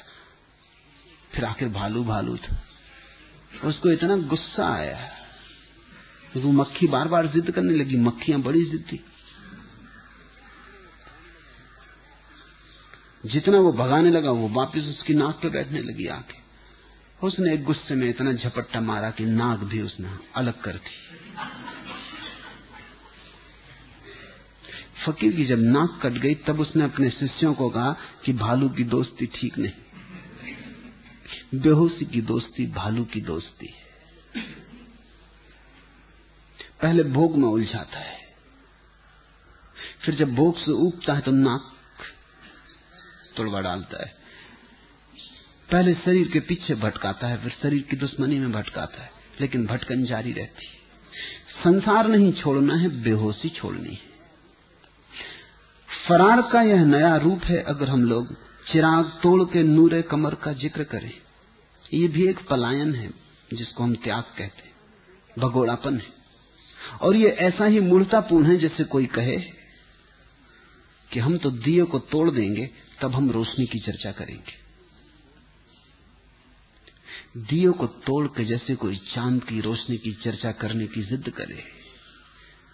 दिए में भी चांद की ही रोशनी, कितनी ही भिन्न हो, चांद की ही रोशनी। शरीर में कितना ही भिन्न जीवन हो, तुम्हारा ही जीवन है, परमात्मा का ही आविष्ट भाव है। फरार का यह नया रूप है अगर हम लोग चिराग तोड़ के नूरे कमर का जिक्र करें। त्यागी वही कर रहा है, वो भगवान का जिक्र कर रहा है, लेकिन भगवान की देन को तोड़ता है। अलंकृत रहते हुए भी यदि कोई धर्म का आचरण करता है, शांत, दांत और नियत ब्रह्मचारी है, तथा प्राणी मात्र के लिए दंड का जिसने परित्याग कर दिया है वही ब्राह्मण है, वही श्रवण है, वही भिक्षु है।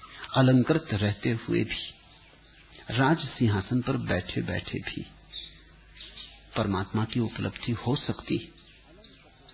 अलंकृत रहते हुए भी अलंकतो चेपी समम चरे, संतो दंतो नीतो ब्रह्मचारी, सव्वेसु भूतेषु विधाम दंडम, सो ब्राह्मणो सो समणो सभिक्षु। बुद्ध का ये वचन चौंकाएगा बौद्ध भिक्षुओं को भी। धम्मपद रोज पढ़ते हैं लेकिन इसे शायद पढ़ते नहीं। अलंकृत रहते हुए भी, ठीक संसार में रहते हुए भी, न धूल रमाने की जरूरत, न उकड़ू बैठ जाने की जरूरत, न उपवास करने की जरूरत। असली जरूरत कुछ और है, वो है शांत होने की जरूरत,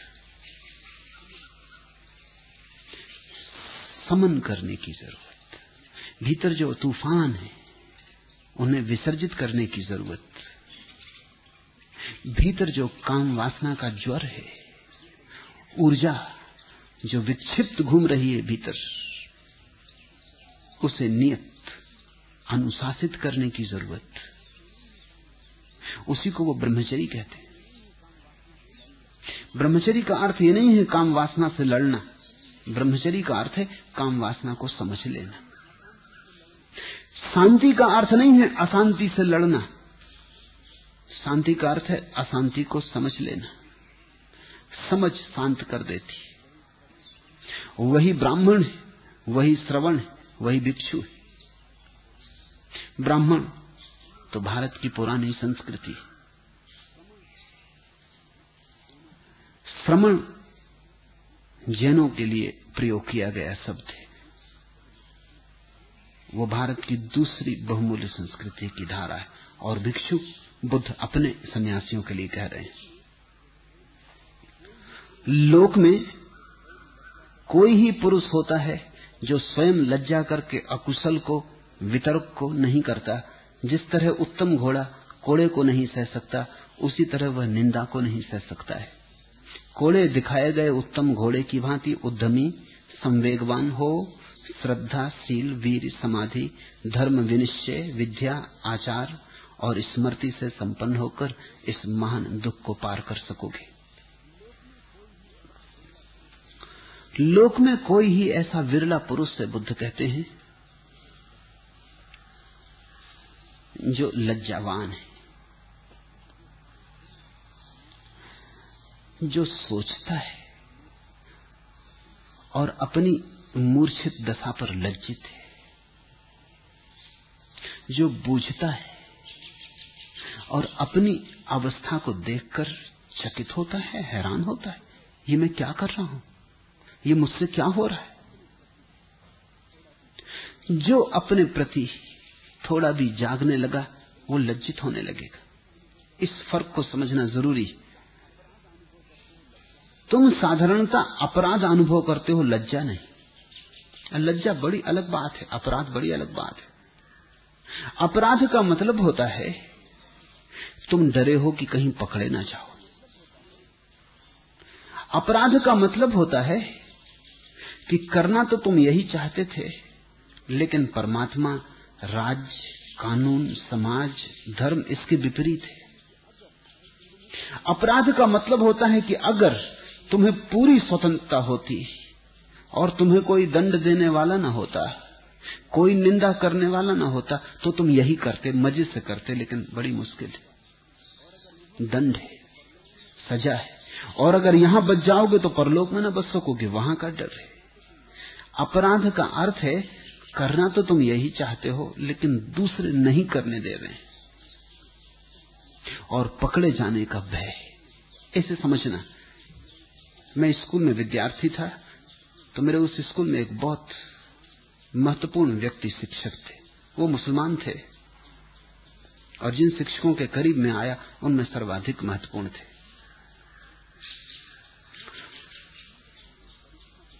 हमेशा वो परीक्षा के समय में सुपरिंटेंडेंट होते थे, सबसे बुजुर्ग आदमी थे। जब पहली दफा मैं परीक्षा दिया और वो सुपरिंटेंडेंट थे तो मैं बड़ा चकित हुआ। वो अंदर आए और उन्होंने कहा कि बेटो, अगर चोरी करनी हो करना, पकड़े मत जाना। हम पकड़े जाने के खिलाफ हैं। अगर तुम्हें नकल करनी हो दूसरे की, कुशलता से करना। पकड़े गए तो मुझसे बुरा कोई नहीं, न पकड़े गए तुम्हारा सौभाग्य। अगर तुम्हें भरोसा ना हो, डर हो कि पकड़े जाओगे, तो दे दो जो भी तुम ले आए हो छिपा के। अनेक लड़कों ने निकाल के अपनी चीजें दे दी, क्योंकि यह आदमी बड़ा खतरनाक मालूम हो। हम बिल्कुल सीधी सीधी बात कह रहा है, बात बिल्कुल साफ कह रहा है। हमें कुछ तुम गलती कर रहे हो इससे हमें मतलब नहीं है। गलती तभी है जब पकड़ी जाए। अगर तुम बच के निकल सकते हो, मजे से निकल जाओ, मगर हम भी पूरी कोशिश करेंगे पकड़ने की।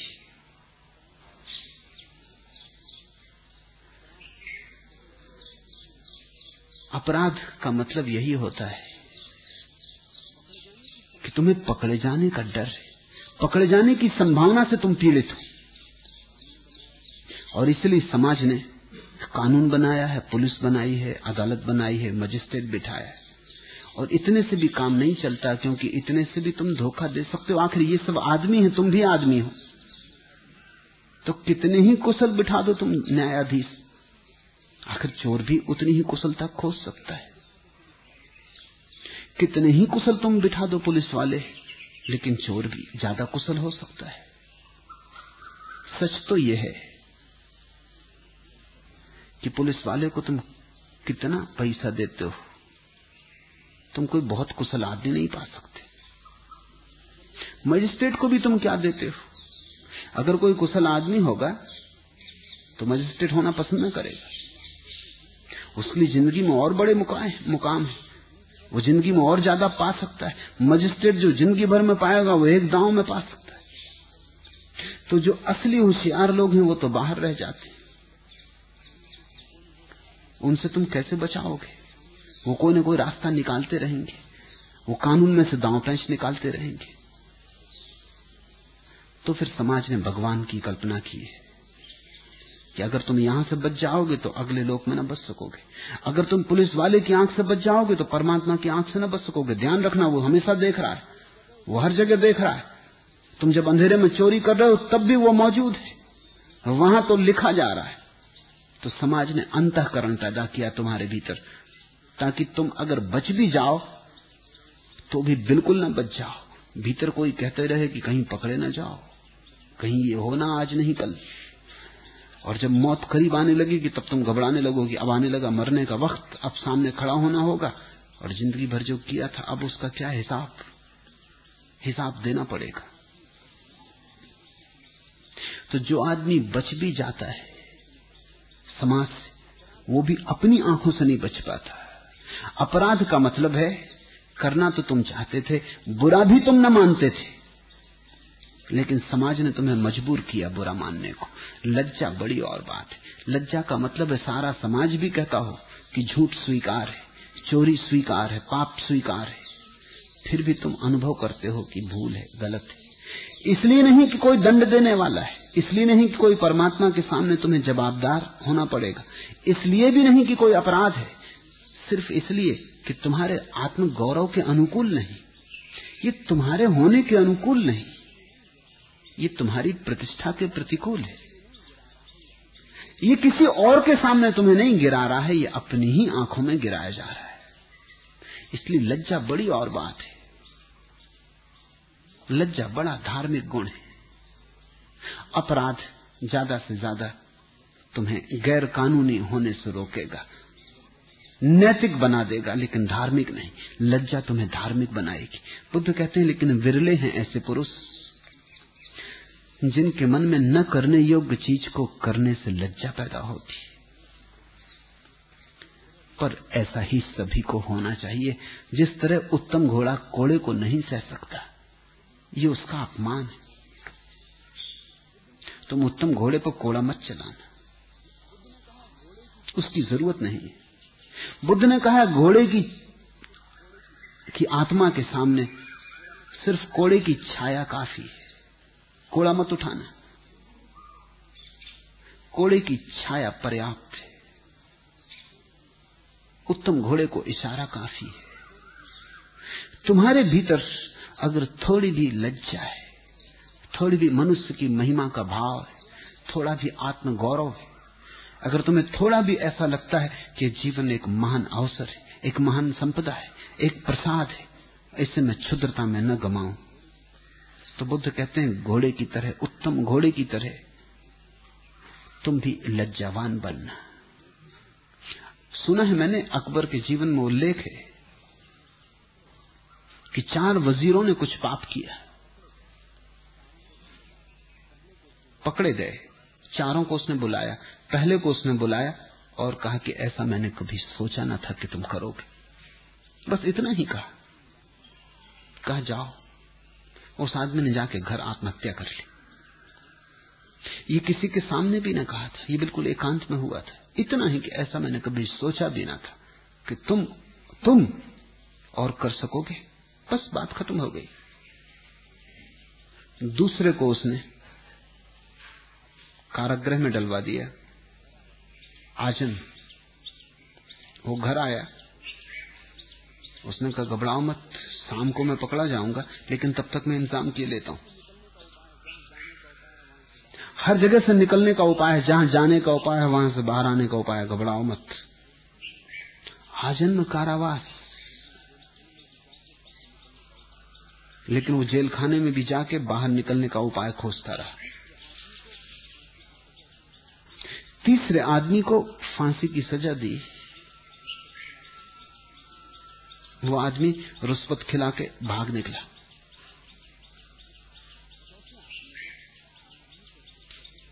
चौथे आदमी को काला मुंह करके गधे पर बिठा के पूरी राजधानी में घुमवाया।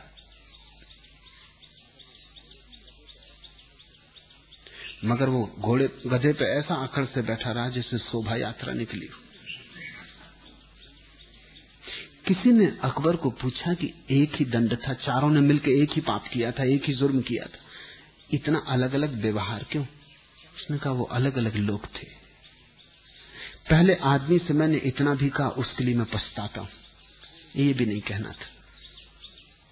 ये कोड़े की छाया भी ज्यादा पड़ गई। उसने घर जाके आत्महत्या कर ली। बात खत्म हो गई। मैं पछताता हूं, मुझसे भूल हो गई। मैं आंक न पाया ठीक से कि आदमी कितना बहुमूल्य है। ये बात ही ना उठानी थी। सिर्फ उसे उठा के मैं एक आंख देख लेता और घर भेज देता, बस उतना काफी था। कुछ कहना नहीं था।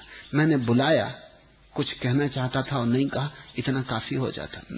उसे जरूरत से ज्यादा दंड हो गया। इसका मुझे पछतावा है। दूसरे आदमी को आजन्म भेजा है, लेकिन मुझे खबरें मिल रही कि वो रुष्वत खिला के भाग निकलने की कोशिश कर रहा है, जेल के बाहर आने की। बेशर्म है। उसे अगर और भी ज्यादा सजा दी जाए तो थोड़ी होगी। तीसरे आदमी को फांसी की सजा दी, लेकिन वो भाग निकला। जैसे किसी तरह का आत्मगौरव नहीं है। चौथे को गधे पर निकलवाया है, लेकिन सुनते हैं वो घर ऐसा लौटा है जैसे शोभा यात्रा निकली हो। बड़ा प्रसन्न है कि सारी राजधानी ने जान लिया। शान से बैठा था, बड़ी भीड़ साथ चल रही थी। कुछ लोग हैं जो कहते हैं बदनाम हुए तो क्या, कुछ नाम तो होगा ही।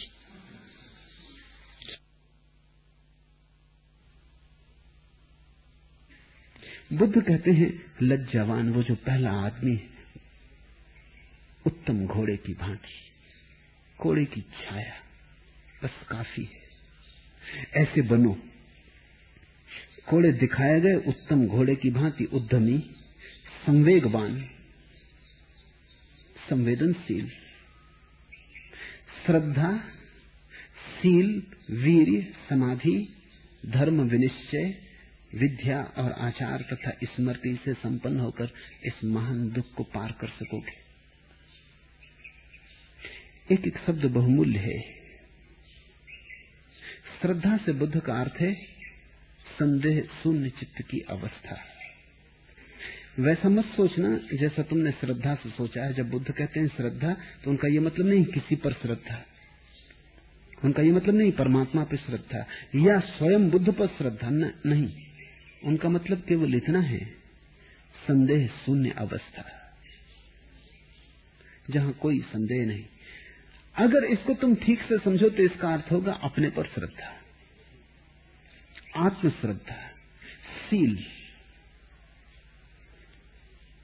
इस आत्मश्रद्धा की अवस्था से, इस अपने पर भरोसे की अवस्था से जो आचरण निकले वही सील। लज्जा की प्रतीति से जो आचरण निकले वही सील, वीर। और इस सील पर अगर तुमने जीवन को ढाला, श्रद्धा, आत्मश्रद्धा, उससे उठा हुआ सील आचरण, अगर इस आचरण में तुमने जीवन को ढाला तो तुम अपने को सदा ऊर्जस्वी पाओगे। तुम पाओगे तुम्हारे ऊपर अनंत ऊर्जा बरस रही है, कभी कम नहीं होती।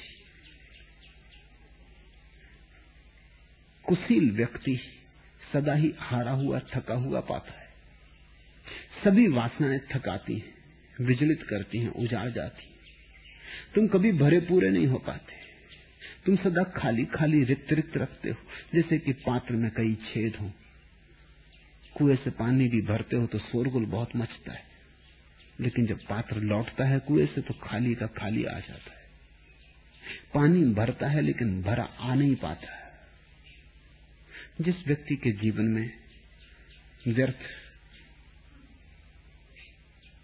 अकुशल, न करने योग्य काम समाप्त हो गए, जो वही करता है जो करने योग्य है, होश पूर्वक करता है, जो अपने कर्म में जागरूक है, उसके जीवन में वीर्य उत्पन्न होता है, ऊर्जा उत्पन्न होती है, वो महाशक्तिशाली हो जाता है।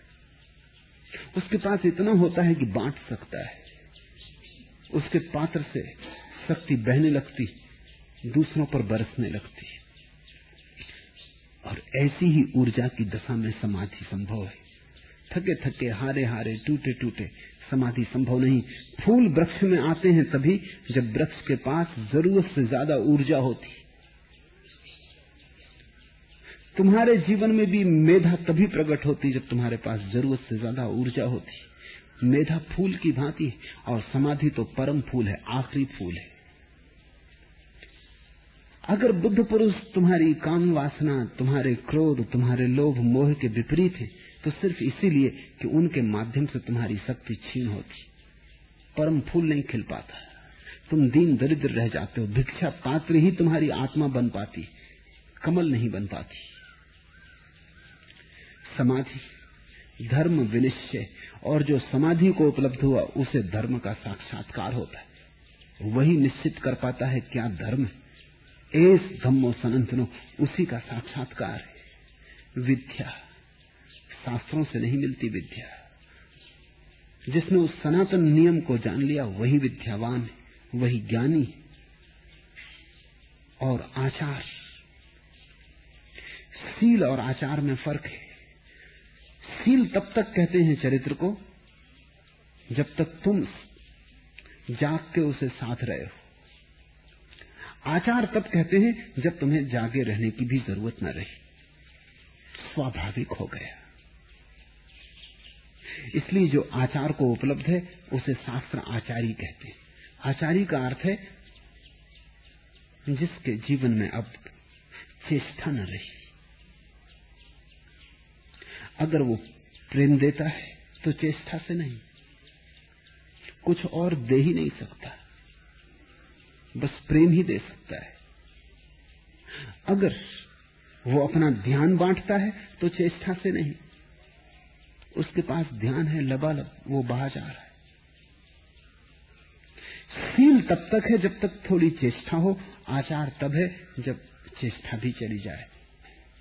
अभी तुम जैसे बिना किसी चेष्टा के क्रोध करते हो, ऐसे ही वो करुणा करता है। अभी तुम जैसे बिना किसी चेष्टा के काम वासना से भरते हो, ऐसे ही वो प्रेम के फूल खिलते हैं उसमें।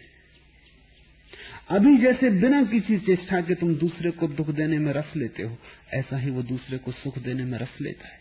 आचार तथा स्मृति से संपन्न होकर। स्मृति का अर्थ है जो मैंने तीसरी बात तुमसे कही प्रारंभ में।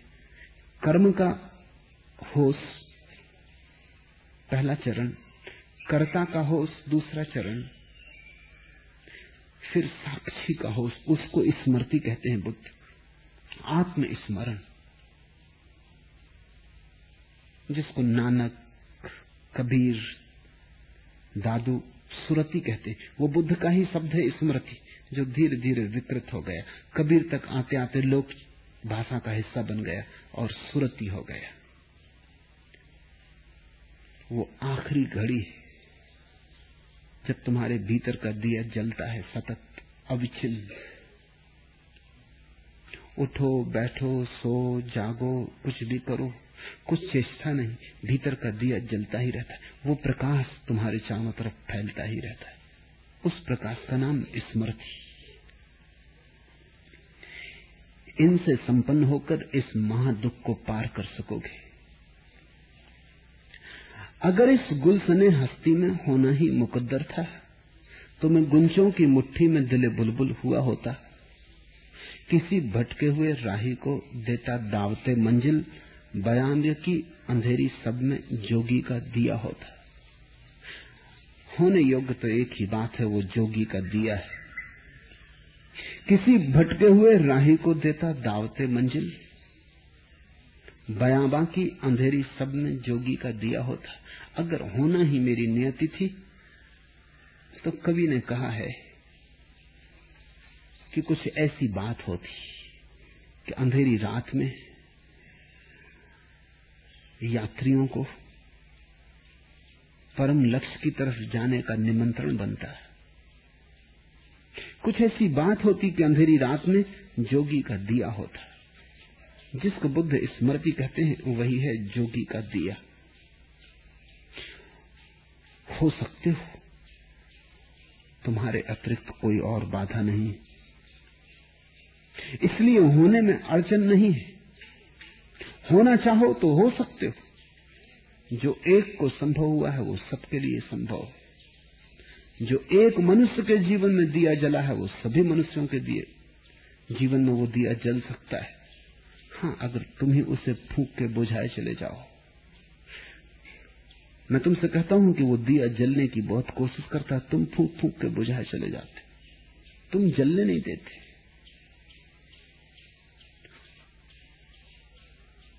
और फिर तुम दुख और धुएं से भरे जीते हो, तो रोते चिल्लाते हो।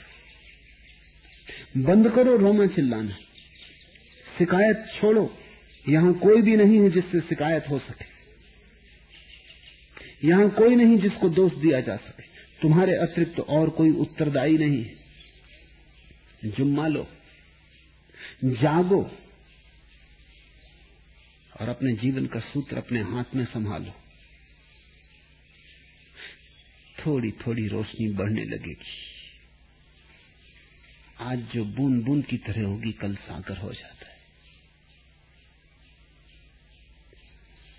संदेह छोड़ो अपने पर, हटाओ व्यर्थ संदेह के जाल को, क्योंकि संदेह से भरे तुम कुछ भी न कर पाओगे, तुम कुछ भी न हो पाओगे। बहुत लोग सिर्फ जीते, कुछ हो नहीं पाते। जीते हैं और मरते हैं, उनके भीतर कुछ परम जीवन की झलक नहीं आ पाती। आ सकती थी मगर कोई जबरदस्ती नहीं ला सकता है। तुम ही ला सकते हो, बस तुम ही ला सकते हो। इसलिए समय खराब मत करो, न किसी की शिकायत में, न किसी को दोष देने में, न उत्तरदायित्व टालने में। सारी शक्ति को एक बात पर संलग्न करो, एक सूत्र पर कि तुम जागने लगो। कुछ भी करो, एक बात ध्यान रखो कि जाग कर करेंगे। 1000 बार हारोगे, कोई फिक्र नहीं, 1001वीं बार जीत जाओगे। चट्टान भी टूट जाती, और ये चट्टान तो केवल तुम्हारी ही आदतों की है। ज्योति की धार जरा इस पर बहने दो। आज इतना ही।